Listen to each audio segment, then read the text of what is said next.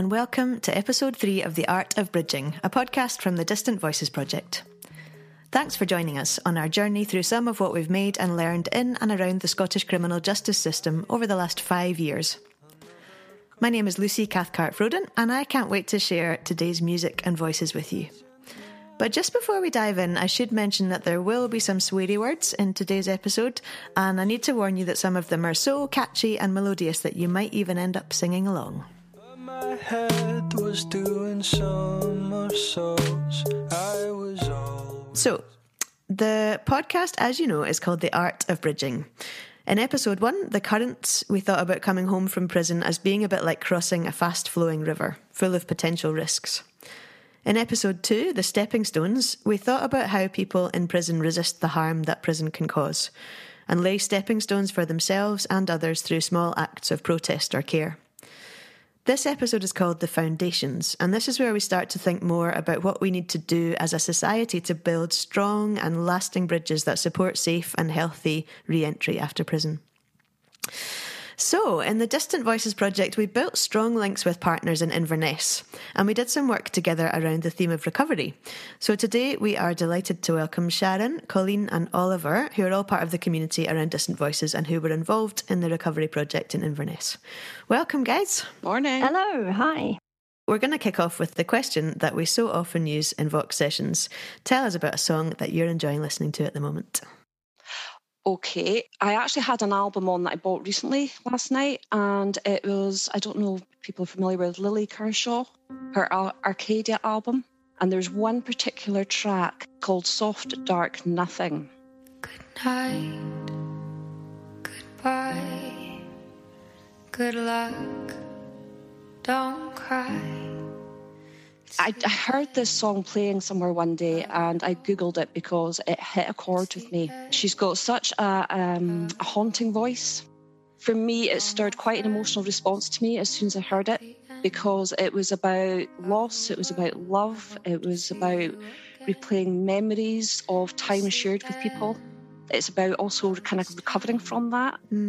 It's about people's journey and how do we recover from something that's had quite a traumatic or had a big impact on us.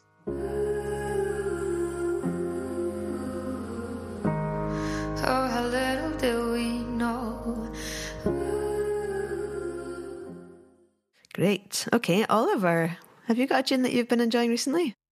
This kind of part of the year when it starts to get dark and when deadlines are piling up and all of that, the thing that keeps me going is hip-hop. So I've been listening back to some Galician hip-hop.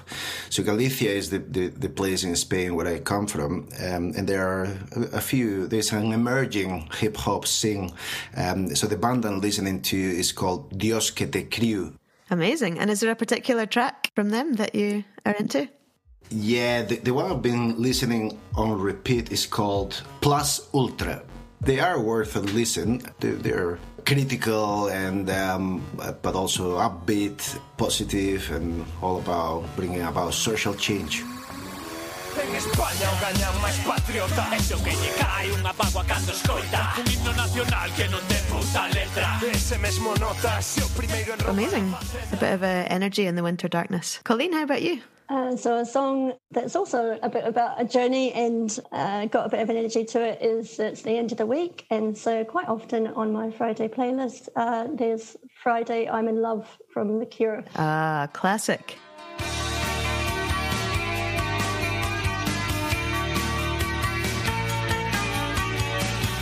You know, and it doesn't really matter what day of the week it is. It's a song that when you hear it play, it kind of feels playful and carefree and you've kind of got somewhere, you know. Tuesday, Wednesday, break my heart On Thursday, doesn't even start It's Friday, I'm in love That's a really nice Friday ritual to have, to go to that tune. Just to set the scene for the next song, we're going to listen to a song in a minute together, but maybe Colleen or Sharon, you could tell us briefly about the project that Distant Voices and the Highland Alcohol and Drug Partnership worked on together. Yeah, it was about kind of letting some of these songs loose in the public and prompt conversations around that complexity of the recovery journey and links to reintegration. And so we started with a small enthusiastic group of us to inform and shape the project along the way. So it was a group with local connections in Highlands and here at Vox, and who had lived experience around music and public dialogue and recovery work. So just a big shout out to that small group who came along on the journey too. And the project kicked off with releasing an EP of songs, Oblivion and Beyond, coordinated by the amazing Donna Maciocia. And each of those 5 songs was co-written with musicians, with people with personal or professional experience of drug use and recovery. And over 1 week, we then took those songs and a few more in live performances and public gigs in Inverness, Thurso, HMP Inverness, and held workshops with practitioners from health and criminal justice and social work and others.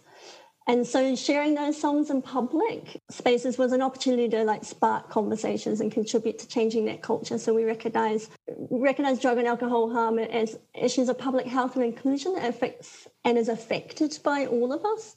And then, as we often do in Vox, we kind of created more. So there were new songs that we wrote in 2 Vox sessions, one of them in HMP Inverness, which had a mixture of people in prison and people from community coming into prison, and also with others in the community in a community Vox session. So there were 4 cracking songs written there. And one of them is Little Foxes, which is on Looking at Colours Again. I was always looking down.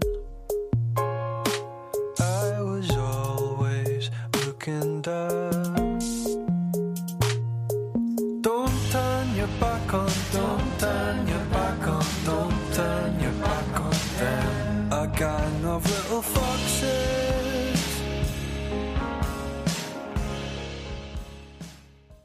The reason that we wanted to support the project in Highland was because we wanted an opportunity to link recovery and make conversations happen in communities. As an ADP, it's all about trying to reduce some of that stigma for us. And wherever you go, people still have, the idea that we can't talk about drug and alcohol. By doing that, you're kind of stigmatizing people. It should be a conversation that everybody can have. By not having that conversation, we're almost putting barriers up to people actually seeking the help and the support and the access to treatment that they need.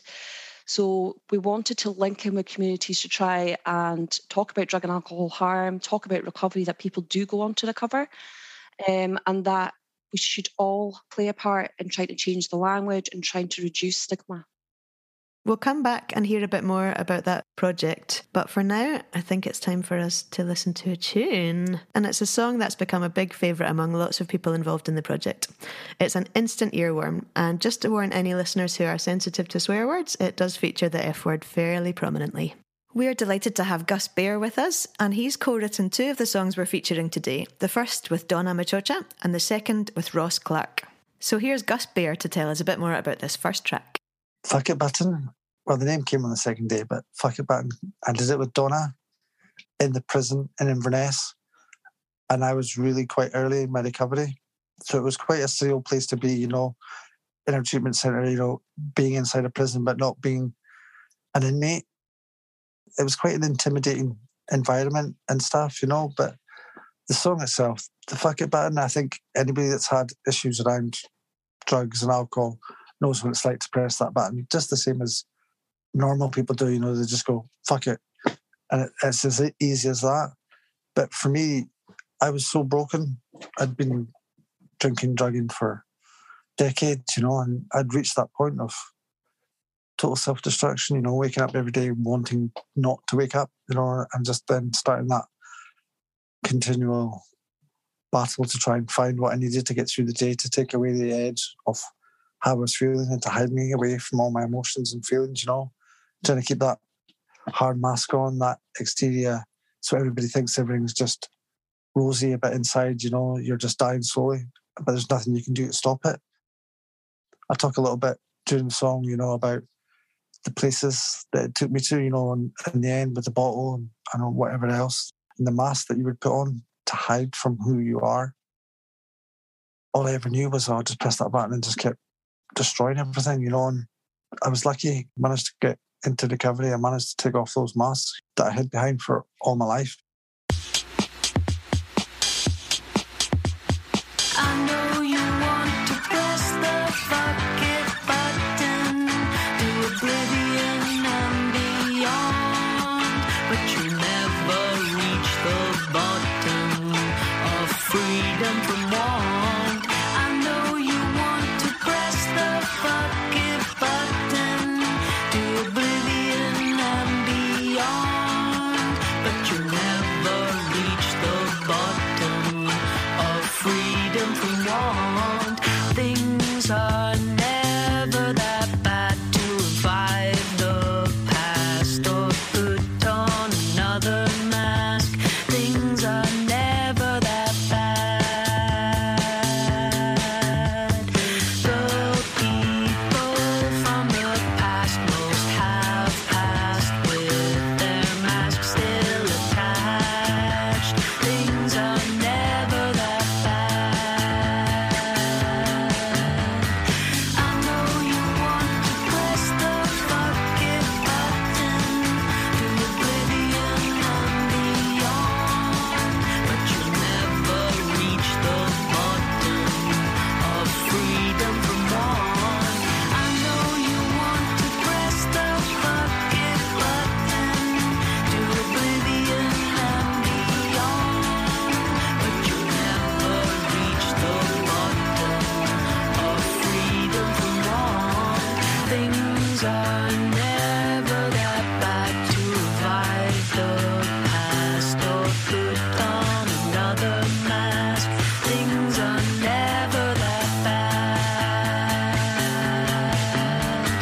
The people from the past most have passed with their masks still attached. Things are never that bad. Killing you slowly will fix on killing you slowly.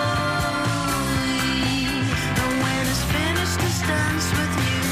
It's death if you're lucky, lucky, lucky, lucky, lucky. Only if you're lucky, lucky, lucky, lucky, lucky, lucky, lucky.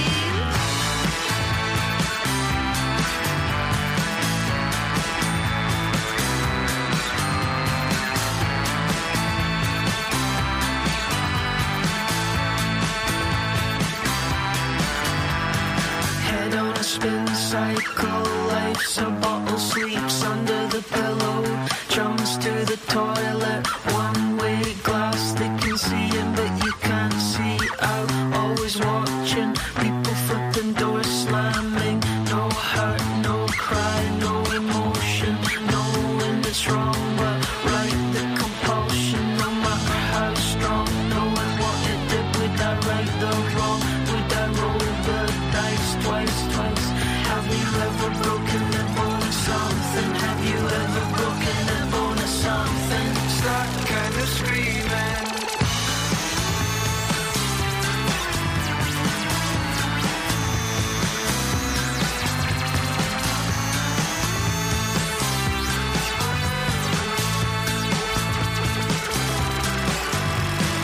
I know you want to press the fuck it button, to oblivion and beyond, but you never reach the bottom of freedom from want.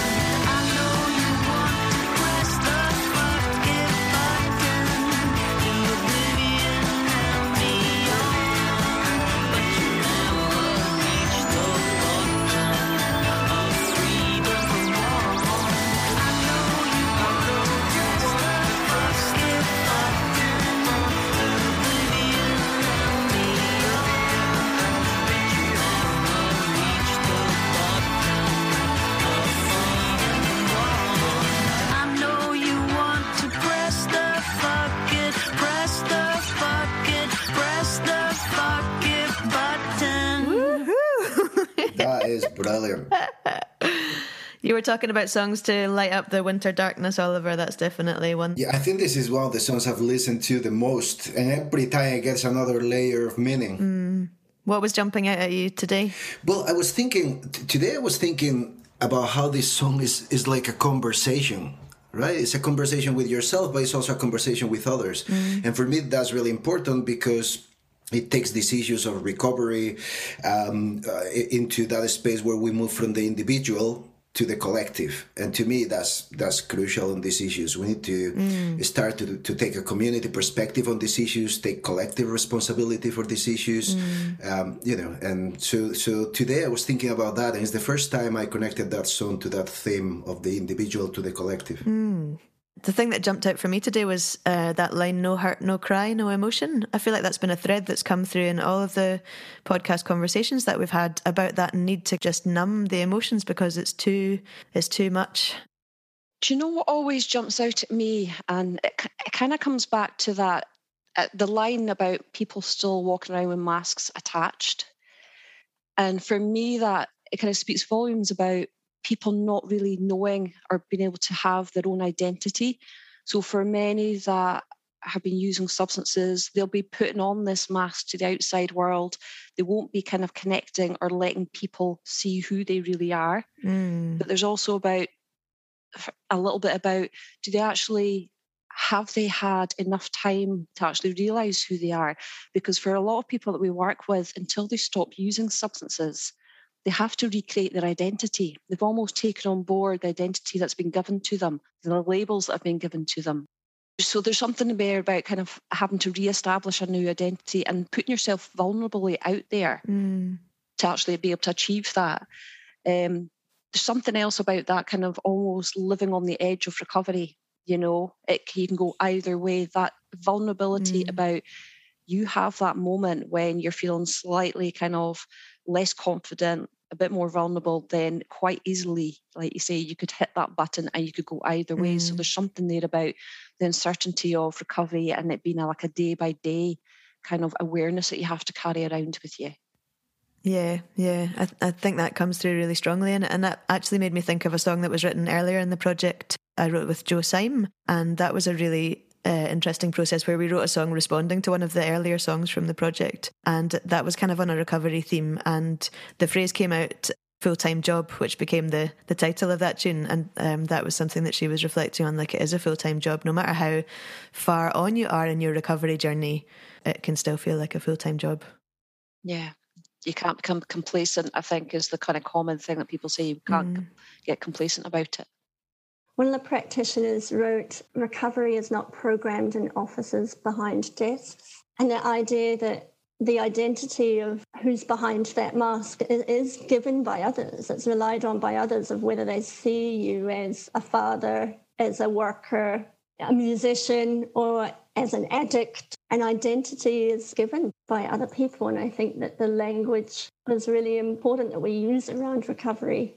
So the mask thing jumps out to me as well. We talked about in the workshop the metaphors that are used. So if recovery is a bit like living with a button, they're ready to push. What other metaphors do we use, whether helpful or not helpful in recovery around language? For example, falling off the wagon. You know, the idea that someone falling off the wagon, you kind of wonder, where's that wagon going? And was it the individual that fell off? Did they jump off? It has a lot to do with the kind of the stigma, but I think people underestimate perhaps, that we're involved in forming those labels and the language and the identity that we offer to other people. I wonder if I could add just a little bit, because that kind of sparked a thought, which is that this is a line that is very prominent, which is that line, freedom from want, right? Which to me, you know, it can be interpreted in a very literal sense in the context of recovery. But it also connects to another of the key themes in the Distant Voices project, which is this notion of being careful about how we understand reintegration and this assumption, you know, that people are being reintegrated when perhaps they never stood a chance of being integrated in the first place in a society that is highly unequal. We know that the UK is one of the most unequal countries in the world. We cannot escape that reality. And that means that, you know, we have a set of conditions for everyday life that create all kinds of undesirable circumstances and contexts and relationships and dynamics. And to me, that freedom from want is again getting to that point of the source, you know, and how do we move towards prevention rather than this addiction to reaction that characterizes the way we do a lot of things in our society. And I think that kind of ties in with the bridging metaphor as well, because we talk about doing preventative work upstream, you know, like before people are falling into the river, we need to be looking at the causes of how people get there in the first place. I wonder if each of you could share maybe a little moment or a memory from the project. A lot happened in this recovery-focused project. There were public gigs, there was a prison gig, there were workshops for people that work in criminal justice and recovery. So I wonder if you could each tell us a little story of an event or a moment that stood out to you from that project.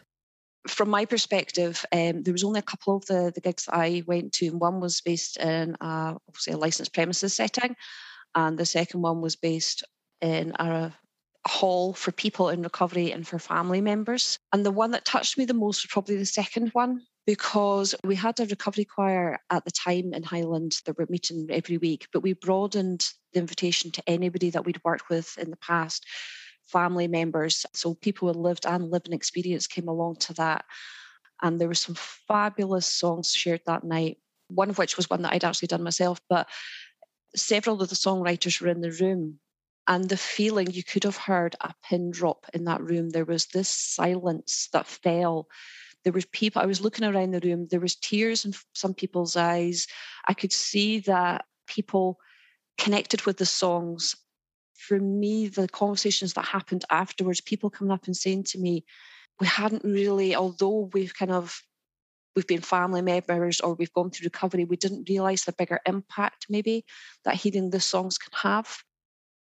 It was heartwarming because there was almost like a ripple effect from that one event, that folk then went out and spoke to their loved ones and asked them to kind of share what that had been like for going through that. They had more of an understanding and more of a compassionate response, I think.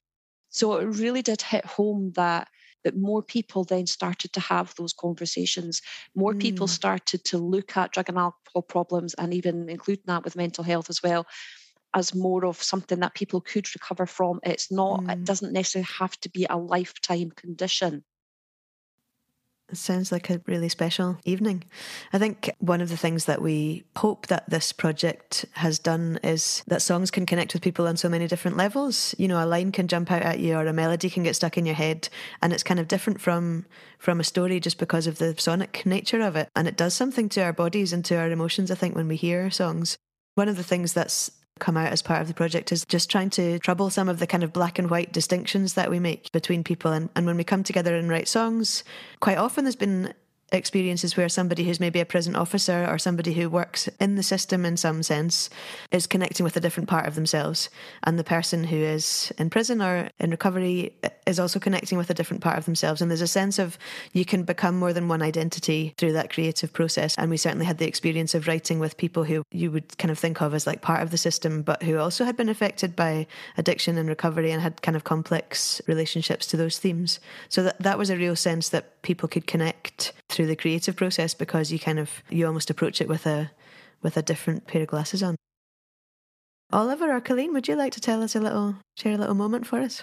One that sticks in my mind is that we took these songs probably for the first time to spaces which people didn't expect to hear them, I guess. And so we're in a licensed premises in Thurso, and I remember Donna kind of just holding the room, and maybe about a third of people were listening and a third of people were half listening and a third were quite attentive. And one of these attentive people was a young guy who was clearly on his way to the bathroom but couldn't leave the room. So every time he was about like another song came to an end, and then Donna would start off again, and he was like, oh no, this sounds good, I'll stay in. So for about 3 songs he kind of stood in the doorway not being able to leave.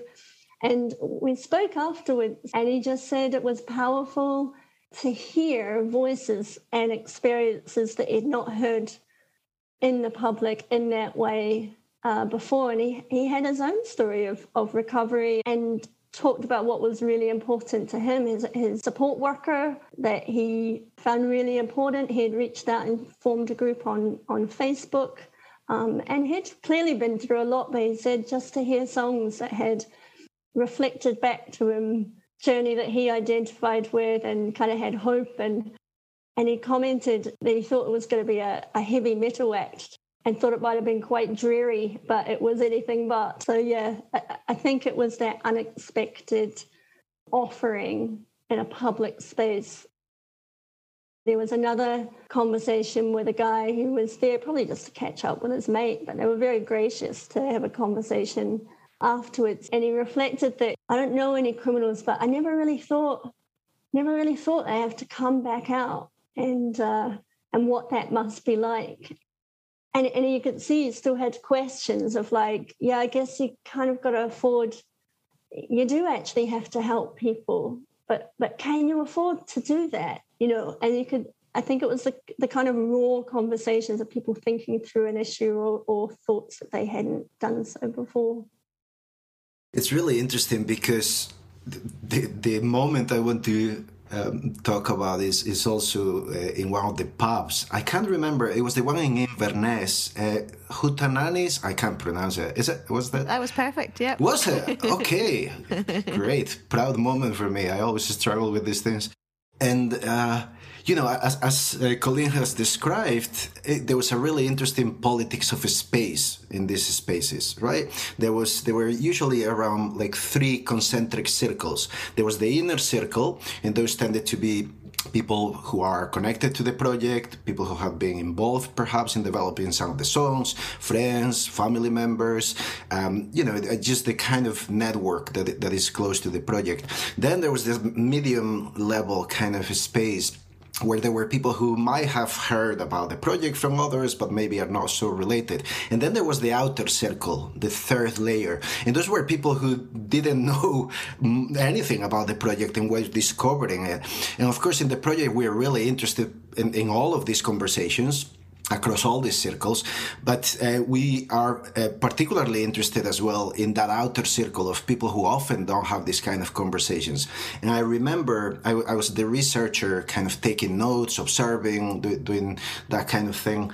And I ended up having a fairly long conversation with 2 men on the very back of the pub who were listening very carefully, but who were also wanting to push back, and they kind of expressed to me very punitive attitudes towards people and towards a way of thinking about justice that has become so common in our society, right? A way that is just about the punitive attitudes and much less about compassion, or about thinking that this also relates to you and it relates to your community, and you are part of a community where these things happen. And as a member of that community, you have some responsibility of being part of these conversations, helping us to think about these issues. And by the end of the conversation, it's not as if we had necessarily moved beyond where they were, but I think there was a sense of appreciation of the complexity of these issues, and that there is something wrong when we create very simplistic narratives around justice, because in the end, it does touch us all in one way or another. So that always makes me think about this kind of society we've built with this politics of invisibility, where we think we can just push things away and not have those difficult conversations on collective issues that need collective solutions. There was another space that really stayed with me, which was the practitioner workshop with social workers, with colleagues in different agencies. And the thing that really stuck with me is how they kept saying that they really loved how creating a space around music to deal with these issues, to address these issues, allowed them to, kind of bring their own humanity into these conversations. And that made me think about, okay, so what's going on with some of the systems we've created where people feel that they need to live their humanity in other places? I know most people are like that. They want to bring that dimension with them. But it's true that there are barriers in the system and in certain ways of thinking about professional role that can get in the way.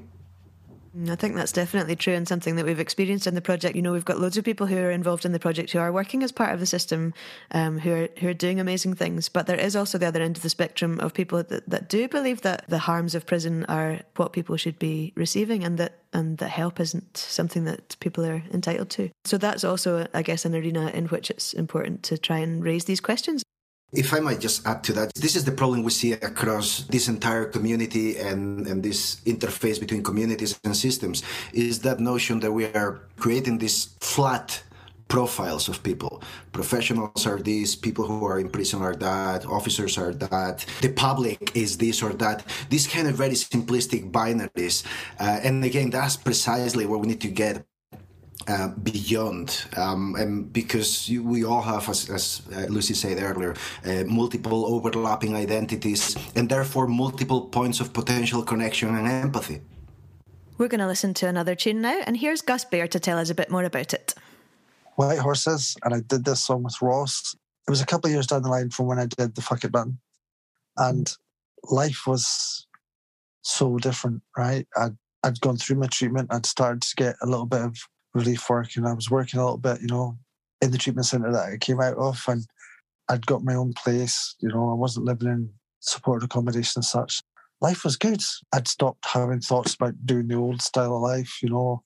I actually started to have a little bit of faith in me and actually enjoy life without having to use substances and being paranoid. And then I met a lassie, and I'm still with that lassie, and we've had a daughter.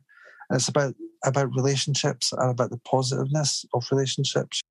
And that little white bit on the top of a wave is where the name White Horses came from, you know, because, you know, you go through those choppy things in life, you know. But the thing is, if you keep going with it, it's amazing what can happen. If anybody gets the opportunity to do something like this, it's amazing, because it's with you forever, you know. And I think everybody that was there, they all got something from it, you know. It was actually, we all sort of collaborated, and it was like community type stuff, you know. It was nice. It was like real, but genuine real, not people pretending to be or acting that they are something they're not. It was nice. For me, I was nowhere near that pressing the fuck it button anymore, you know. It was all about how things had moved on and how things had changed, but the changes were good, you know. There was ups and downs and there was hard bits, but the majority of the time was really good, you know, and the thoughts of that old lifestyle had gone, you know, because I wasn't being drawn or called back to that type of life. And I think I was a bit more open and a bit more, vulnerable. I think I actually showed a bit more of the inner me in that, whereas before, the fuck it button is what it is, you know. It's like, that's how dark it was and that's how horrible it was. And that was normal, you know, whereas White Horses is not like that. It's different. It's showing me that there's more to life than just what I used to think life was, you know, that barrier that I'd put on having a normal life, because I didn't think it was possible to have a normal life.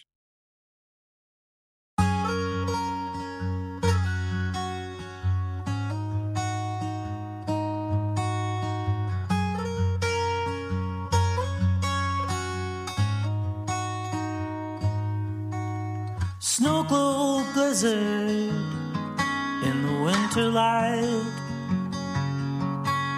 A good night kiss, not another fix from you tonight. I was wild, yellow and scared. Was locked down, alone in another's care.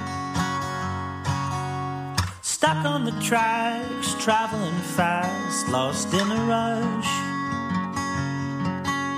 Found myself knee-deep in the stream of life.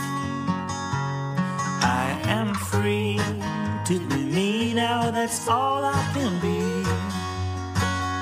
Felt broken and numb, now I feel a new love.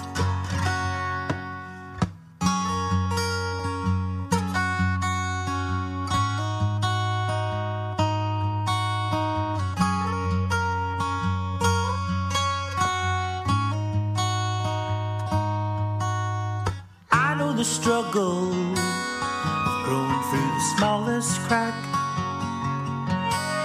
No fears or worries will ever be as bad as that smell of the pine,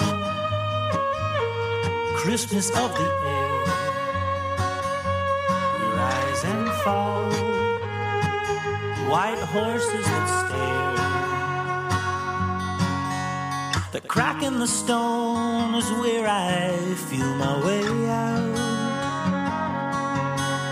The old oak tree grows with me now, releasing all doubt that I am hers, and I have given my all. Reach out for a hand that's there when I call. No longer in fear when it's just us here.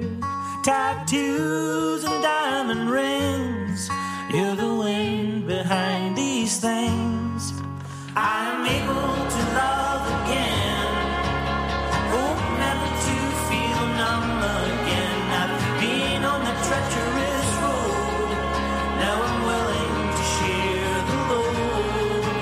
Scared and frightened, had to reach out, finally deciphered there's always a way out. No need for the light at the end.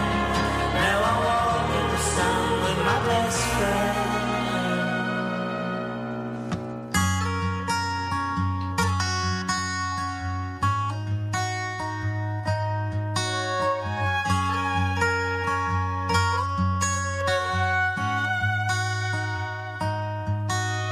Love that pierces, feels like wind through the trees. Carried by the current, white horses in harmony. When you take my hand, I can drift on and on. I'll let my guard down and wrote you a song. No longer in fear when it's just us here. Tattoos and diamond rings, you're the wind behind these things. I'm able to love again, hope never to feel numb again. I've been on that treacherous road, now I'm willing to share the load. Scared and frightened, had to reach out, finally deciphered there's always a way out. No need for the light at the end. Now I walk in the sun with my best friend. Now I walk in the sun with my best friend. Now I walk in the sun with my best friend.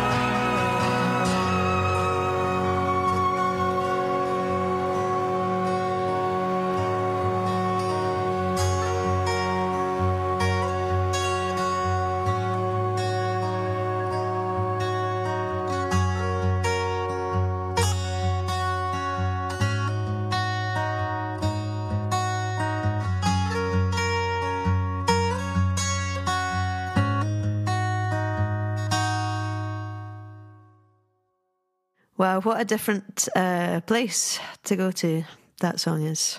I'm able to love again. Yeah, it's such a hopeful song. It's a real favourite of mine, actually. And, you know, and the image, like the smell of the pine, crispness of the ear, you rise and fall, and the white horses, you know, the crest of the waves is the images I get. And it just takes me to, like, you know, the wild kind of East Coast beaches. There's a real freedom and kind of a letting go, open spaces that song takes me to. I love it. The one thing, because I can't help myself, and I'm always thinking about the politics of these things, before we get to that hopeful element of opening up and transitioning, the word that sticks in my mind is fear. You know, being scared, which is one of the lines there, and how fear is such a powerful engine of all kind of personal struggles, but it's also an engine of social division, of political division. And, you know, this is as old as humanity.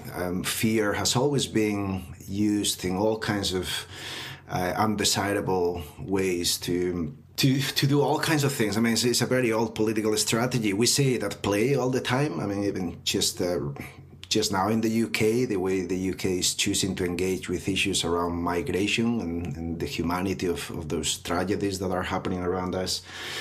And so I just wonder, I suppose the challenge is, how do we go from fear as an engine of division to fear as an engine of solidarity? The fear that we might not be getting it right, the fear that we are losing people because of choices we make in the way we organize things, the fear of just not creating the kind of communities where life is worth living for everyone. It talks to me about the new beginnings, that kind of putting yourself out there and being vulnerable to start having those emotions with somebody again, to sharing that inner part of yourself. Because for so long, people will have kind of distanced themselves or disconnected part of themselves, maybe emotionally. And this talks about that kind of whole putting yourself back out there and investing in somebody and something in your future. That tattoos and diamond rings, speaks about the past. The tattoo kind of element for me was talking about what the past is, and the diamond ring being this brighter future. I always feel it's quite a sensory song, like Colleen said.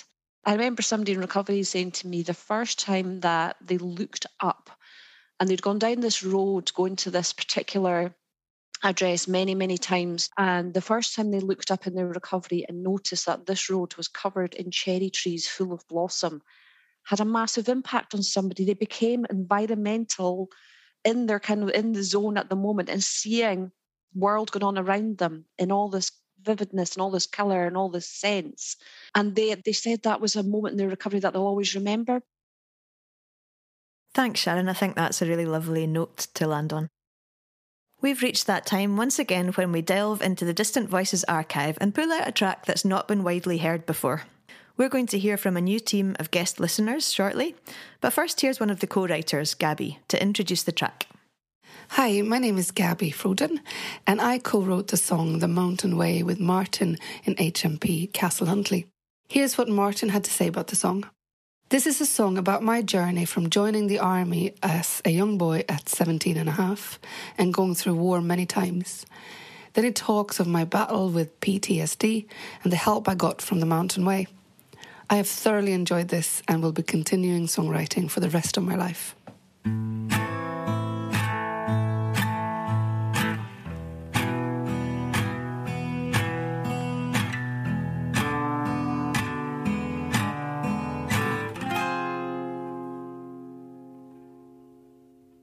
Shave my head for the army, no more 50s quiffs for me. Saw a rainy Belfast beaten, I had just turned 18. Hot sun in a desert where the bones and stars fell, stood as a number with no name under black skies and broken shells. And up those hills, snow-covered, white, blue, grey, in between the rocks and the stones, I found the mountain way, followed by a shadow. Anywhere I go, so I throw my sunburned body in a field of snow. The silence that follows, the cold ice on my skin, 6,000 meters above the sea, I found my name again. And up those hills, snow-covered, white, blue, grey, in between the rocks and the stones, I found the mountain way. I'm on my way home. I'm on my way home. And up those hills, snow-covered, white, blue, grey, in between the rocks and the stones, I found the mountain way. Hello, my name is Jim. Hi, I'm Rachel Morley. Yeah, hi, my name's William. I just listened to the song Mountain Way by Martin and Gabi, and I loved it. Took me right back to the early 90s. I used to know a bouncer that had served some time in the British Army in Belfast. And the rainy Belfast beating put him back in my mind. He once told me a story of he beat a guy up on a bus just because the guy had annoyed him. It's the only time he lost his rag there, but it's something that still affected him many years later. So, good thing about music, sometimes it takes you to a time and place, and that certainly transports me back to listening to Davy, who I've not thought on in about 30 years. I really liked this song. The songwriter speaks of always being followed by a shadow on this journey, maybe the way the body keeps a score of the harm that's been done to it. But he seems to find a hard-won path on the mountain way to real silence and calm, some soothing of his body like snow on sunburn, and he says his stark and simple line, "I found my name again." I was wondering if that meant in that quiet he started to speak to himself, use his own name in a different way, with care or compassion perhaps, rather than haranguing himself with all sorts of other bad names. Or maybe it was because others on this journey spoke to him with real respect. He was a complete person to them, rather than a number. And this got me thinking about how important feelings of calm and peace and space can be, and how hard they can be to find, and how they can help us to relate to ourselves and each other differently, to call each other good names if you like, the names that remind us of the best of who we can be and bring us back to ourselves. The song opened up, simple acoustic guitar, very catchy tune, very beautifully played, and then you had a soft female voice doing the lyric. That threw me a wee bit because I was expecting it to be a male voice, but I think the softness of the female voice added to the reflective properties of the lyric. It reduced its intensity and made it a bit more mellow, and it worked brilliantly. I love songs of freedom like that, and so inspiring. And we all have to find our mountain way. I've found mine, whether it's not a mountain, but it's freedom from the past. The line which I liked was where it says, "Stood as a number with no name, under black skies and broken shells." Standing as a number with no name is something that prisoners go through all the time, having been there myself. It's a dehumanising thing, which is quite prevalent in the army, I would imagine. And the broken shells, it's that whole idea of humanity being broken, individuals seeing things that they shouldn't see, experiencing things they shouldn't experience, and coming back as broken people, the very essence of PTSD. That's a line that's going to stick with me for quite a wee bit of time today. And overall, great song, great lyric, good tune. It'll be a bit of an earworm for the rest of the day, I think. I like the line about being followed by a shadow, and I've let go of that shadow. Freedom from 25 years of heroin addiction and prison sentences and all that stuff, and it's so great to find the mountain way. Wonderful. As ever, there is so much more to say and so many more voices to hear from, but for today, we're out of time. I want to thank everyone who's spoken or sung for us. Sharon, Colleen, Oliver, Gus Bear, Donna, Ross, Gabi, William, Jim and Rachel. And to everyone out there who's listening. We're all part of the art of bridging, and the bridges we build need strong foundations in our communities to keep all of us safe and well. You might be wondering how Gus Bear is doing now, 4 years down the line from writing Fuck It Button. Well, he's working for the NHS supporting others in recovery, and he's loving it. Let's give him the last word. I never ever thought that my life would become what it has, and all it was a journey, wasn't it? You know, that first step into that mental hospital, and then every step after that in the right direction led me to where I am today, you know. So, I mean, I still think about it sometimes, you know. What if, you know, could I go and have a little bit of this, a wee bit of that? Would it only be once? And I think, am I insane? Do you know what I mean? Look what I've got to lose now, you know. Whereas before, I wouldn't have had what I have today. the trade-off nowadays, there isn't a trade-off, because it would be like stepping in front of a moving car thinking you're not going to get hurt. You know, the consequences are just, it's not something that's in my life anymore. It's not part of who I am, it's who I was.